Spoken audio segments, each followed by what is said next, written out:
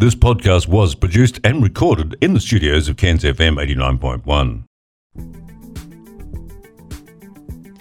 This is The Evolution of Intimacy with Ella Shannon, a show about sex, relationships, and everything in between. You can start to feel bliss while you're vacuuming.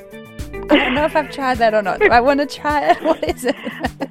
Very complex, very interesting. Flogging, whipping, caning. So there I was in my high heels and my little dress. So it is purely a stigma. Healthy sexual expression with other humans.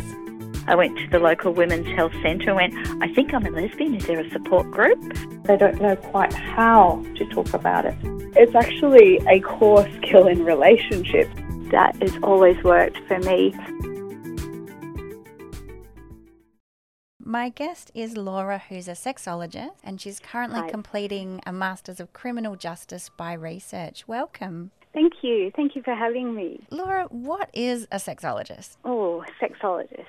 In the simplest terms, a sexologist is someone who is involved in the scientific study of human sexuality. When we think about sexuality, there is so much involved. It's such a massive spectrum. There's all these sort of categories that fall within sexology. Myself, I am in forensic sexology, so that's the criminology aspect. Yeah, I am a sexologist too, and I work with couples related to any issues people that are having and individuals as well. Okay, Laura is going to test my sexology knowledge with a forensic sexology question. Wish me luck. Do you know what the age of consent is in Australia? Well, I believe it's 16, but it depends on how old each person is. Am I close? Yeah. Almost. It's 16 in all states and territories apart from South Australia and Tasmania, where it's 17 years of age. And then if it's with a person in a position of authority, such as a police officer or a nurse or a teacher, it's 18 years of age. There's a lot of discrepancies between states and territories and jurisdictions. But I think the important thing to remember is know what's relevant for yourself in your state. Laura, there's something else I'm curious to ask you about, which is that lots of young people with our smartphones and Instagram and Snapchat and all that, they're sending each other pictures that perhaps they're in a sexy pose or not wearing clothes or even doing something sexual. From young person to young person, I've heard that that's actually a criminal offence. They're still engaged in creating child pornographic material. Can you comment on that? Yeah, it is actually an offence to send or request explicit images or messages via smartphones or other devices, and that applies to 18 years of age, which is Commonwealth law. They use the term using a carrier system to transmit child pornography. Yikes. And I oppose the use of the term child pornography. I agree. I mean, lots of young people are doing this I'm sure I would have been doing it if there was smartphones when I was a kid. I'm so glad there wasn't. Yeah, that must really concern a lot of parents, that it's considered in that way rather than understood differently. You know, there's just different intentions around it, obviously. The Office for the E-Safety Commissioner has a lot of really good resources for parents and young people and women, lots of free resources and information about talking about sexting, image-based abuse, what's okay online, how to talk to young people about pornography. They are curious. They want to look at pornography. And I don't think that saying, no, you can't do that is really the best thing to do. I think harm minimisation is important, but not abstinence-based, saying, no, you can't look at pornography. Sure, we know that doesn't work with young people. Tell them they can't do one thing, they're like, oh, that must be interesting then, and off they go. If they want to view pornography, that pornography is fantasy-based, it's not fact based. It's Yeah. not real life. It's learning about empathy for each other. It's also teaching about pleasure-based interactions, which I think is something that not all people are quite prepared to talk about with younger people. At any age, sex positivity is the best way to go. That conversation that a reason to have sex is for fun is often left out, isn't it? The focus is often on STI prevention or reproductive choices rather than reasons people might have sex and positive reasons for that. Because there's no reason why young people can't experience pleasure or intimacy or explore their sexuality. It's important that they're supported in the right way, and comprehensive sexual education and sex positivity. You are listening to The Evolution of Intimacy with me, Alice Shannon, a show about sex, relationships, and everything in between. Most of us have not been encouraged or taught how to talk about sex. They are curious. Hang on a sec. I'm a woman. I have needs now. Whole new level of sensation and pleasure. I looked at my yoni before and after and I was like, oh my God. You may experience a range of emotions. What we associate as being related to one gender or another, it changes all the time. Pleasure is our birthright. You're on these massive doses of steroids. I look like Bert Newton. I wouldn't have been attracted to myself. So they were just so happy to know that A, they weren't alone, and B, that this was like a legitimate thing. And that actually sounds really lovely and erotic, really pleasurable. It's a secret. Mind-blowing. We often, as sexologists, have people coming to see us and say, I'm addicted to pornography. It was proposed for inclusion in the DSM-5. They included gaming addiction as a disorder in the DSM-5. However, there was not enough evidence to support the inclusion of pornography addiction. The World Health Organization, ICD-11, it was 25 years since the previous iteration. They included sexual compulsivity disorder. They specifically state that it should not be used recklessly to diagnose pornography addiction, that it's not to stigmatize and pathologize. It's about an actual disorder, and people need to meet the criteria. There are a lot of people who are the abstinence-based anti-pornography movement who try and say it's in the ICD-11 that you can have sex addiction. That's not what it states. Following the diagnostic criteria is critical for people in sexology. We need to have these ethical standards and guidelines that we don't violate. Yes. It's having that professional line in the sand. You are a scientist, you're backed by your organization, and you work ethically and morally within the law and within science. Yeah, a lot of my clients are really relieved to hear that there's nothing wrong with them and they don't have an addiction, that perhaps there's other things happening in their life where the use of pornography has started to be not as helpful and not just entertainment or a masturbation tool, and it might be getting in the way of some things in their relationship that they can then work on, but that it's not the porn, it's the bigger picture around that. Yeah, and that's an excellent way to put it. If you say, yes, you've got pornography addiction, as many people are sort of pushing, it does really stigmatize them and it makes them feel even worse.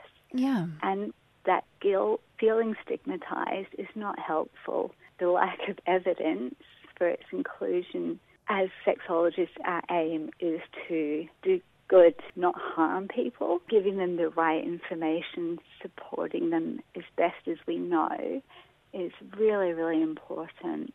So, Laura, one of the main reasons that people seek out a sexologist or sex therapist is because they're experiencing some sexual difficulties.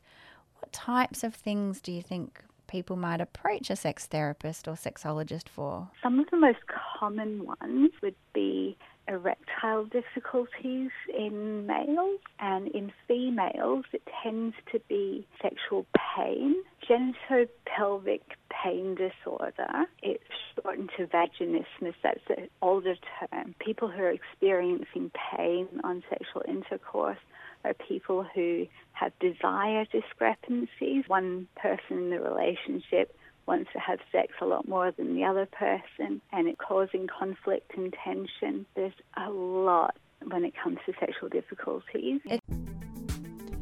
You are listening to The Evolution of Intimacy with me, Ella Shannon, a show about sex, relationships, and everything in between. Most of us have not been encouraged or taught how to talk about sex. They are curious. Hang on a sec. I'm a woman. I have needs now. Whole new level of sensation and pleasure. I looked at my yoni before and after and I was like, oh my God. You may experience a range of emotions. What we associate as being related to one gender or another, it changes all the time. Pleasure is our birthright. You're on these massive doses of steroids. I looked like Bert Newton. I wouldn't have been attracted to myself. So they were just so happy to know that A, they weren't alone, and B, that this was like a legitimate thing. And that actually sounds really lovely and erotic, really pleasurable. It's a secret. Mind-blowing. The person who desires less frequent sex feels like there's something wrong with them and they need to ramp it up a bit. I imagine that in days gone by it might have been the other way, that if you want sex too often you were stigmatised and seen as something wrong with you. I think desire discrepancy is an issue with a lot of couples. You would probably see a lot more of this than I would. And anorgasmia in females is another one, that is not being able to achieve orgasm. And it can be situational. Perhaps they've been able to achieve orgasm in the past and for some reason they're not able to anymore. It's working around what it is that's preventing them from reaching orgasm.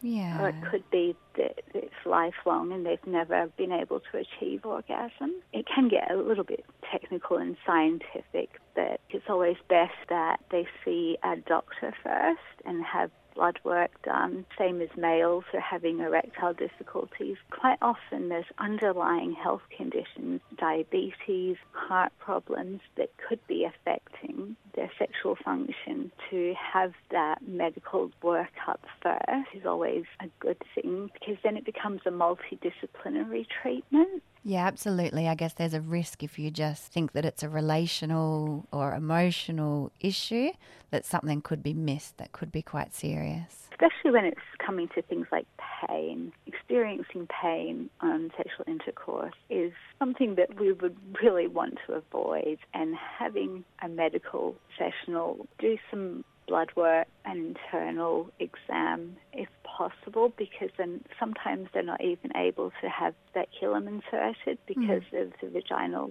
spasming. There are methods that can help. It's a process. If they're in a relationship, I think it takes a supportive partner to understand it's something that they can't help, and it's very difficult for partners. Having someone that supports them is probably what I would hope to be the most successful method of treatment. A lot of people who experience pain during intercourse, they push through it. You know, they want to connect with their partner, they want to be able to be sexual, they want to give that connection. However, that can make it worse, because when they then experience the pain, it gets matched with being intimate, and they can start to have an aversion towards any intimacy, and that can be really sad if people then can't find their way back to each other in a way that feels safe. I think couples just sometimes really need that encouragement. They kind of know what might help, but it's all a bit awkward and painful and difficult, and they felt rejected or abandoned, and just a lot comes with all of that. So then giving them just a little bit of structure, a little bit, okay, do this and then do this, it just takes that pressure off approaching or not knowing what to do, and then they come back and say, okay, we tried that. And that actually sounds really lovely and erotic, really pleasurable, because I don't think that you always have to have orgasm as the goal of sex. You can still experience pleasure in different ways. If orgasm or, in heterosexual relationships, penis and vagina sex isn't seen as the absolute be-all and end-all, then a lot of the difficulties, then they're not so salient. People can explore many other ways to be together in a really pleasurable and satisfying way. Yeah.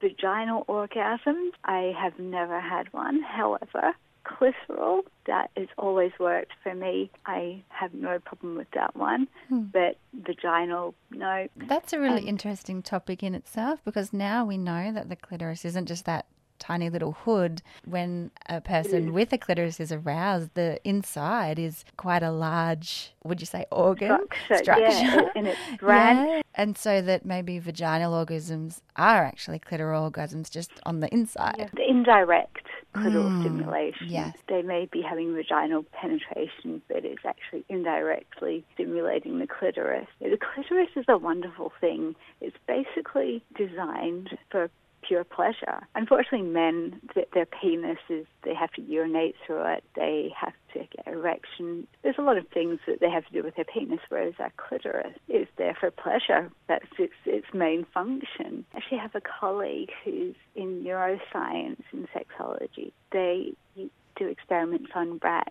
and the orgasm process and stimulation, and it's fascinating work that he does. Gosh, imagine explaining that at a dinner party, what you do. Yeah. Listen, if I was a lab rat, I think I'd probably go for that lab rat. There's a lot of worse things that they could That's the way I would like to go out. Please sign me up for that. Oh, dear. We've talked together previously, Laura, about your concerns that the term sexologist is not regulated by an industry or body, the worry that anyone can actually call themselves a sexologist, regardless of their level of qualifications or accreditations or even experience. These people, in some of their forms, are dangerous. Okay. They are touching the yoni massage. Yeah. At some point in time, something is going to go wrong. There's no ethics or really container around that. We need to regulate our profession, make sure that we're working within the law and that we're opposing things that are harmful, like the anti-porn people, conversion therapy. There's all these negative things that we're having to fight against. These people are claiming to be sexologists. I think as a sexologist, that's not acceptable for me, because I believe that we should be based in science, evidence, and fact. The word vulva, rather than people used to call the female genitals the vagina, but that's just the inside, right? And there's been a reclamation of that word vulva in recent years that I've really noticed and like to see out there. The reason that I use the term vulva is due to Cass Mazzella. She's a woman from Perth. Decades ago, she had vulvar cancer. She went in to have what she thought was being a small lump removed and woke up having all her external genitalia, including her clitoris, removed. Oh, gosh. She was sent home with no support, no information, and went into a terrible depression. However, she came back from that, and ever since she has been championing for women's gynecological health. Viva la vulva is Cass' hashtag. She has fought tirelessly to try and change the way that we refer to our genitalia. Oh, what a champion. She's a fireball and she's really lovely. That's why I use the term vulva, because before I used to use the word vagina, and I think a lot of people still do. I think something that's slowly changing, sort of like calling a man's penis his testicle. There's different. Women's genitalia is so secretive and hidden, and it's been something that women haven't spoken about. There's a revolution where we are starting to speak about it because it's normal and it's natural. And the more we know, the better we can care for ourselves and our health. And I've noticed more and more art depicting realistic genitalia rather than going back to porn again. We see a certain look that isn't really representative of all people with vulvas. After being a nurse in obstetrics and gynecology, I have to say I have never seen two that are the same. Like Snowflake, they're all unique. Thank you for joining Evolution of Intimacy, and have a beautiful rest of your day. Thank you for having me, and it was a pleasure. You've been listening to The Evolution of Intimacy with Ella Shannon. We're feeling juicy the whole day. Every desire I could possibly think of. What sort of impact would it have? They want it, they're going to go and get it. They don't think of long-term consequences. Oh, did that feel really nice? Oh, yes, that felt really delicious. Being able to feel good about my body again, that's been a huge thing. All anybody really wants in this world is to feel seen and heard. We actually do have a lot that connects us physically. It's making people feel good. There is a real sense of hopefulness that returns in a relationship. A really beautiful thing. Take that beauty and that calmness and that bliss and that sense of peace out into the world.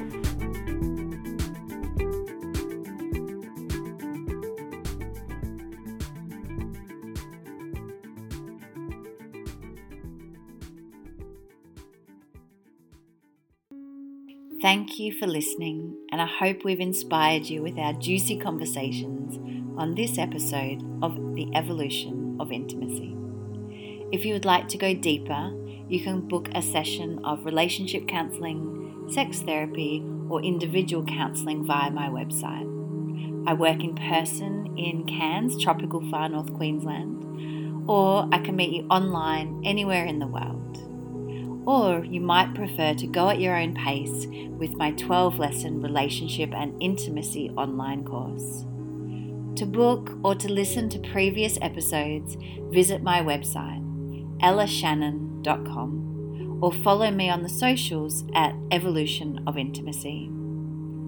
Finally, please go to iTunes and write me a quick review if you're feeling kind. Thank you, lovelies, and see you next time. This podcast was produced and recorded in the studios of Cairns FM 89.1.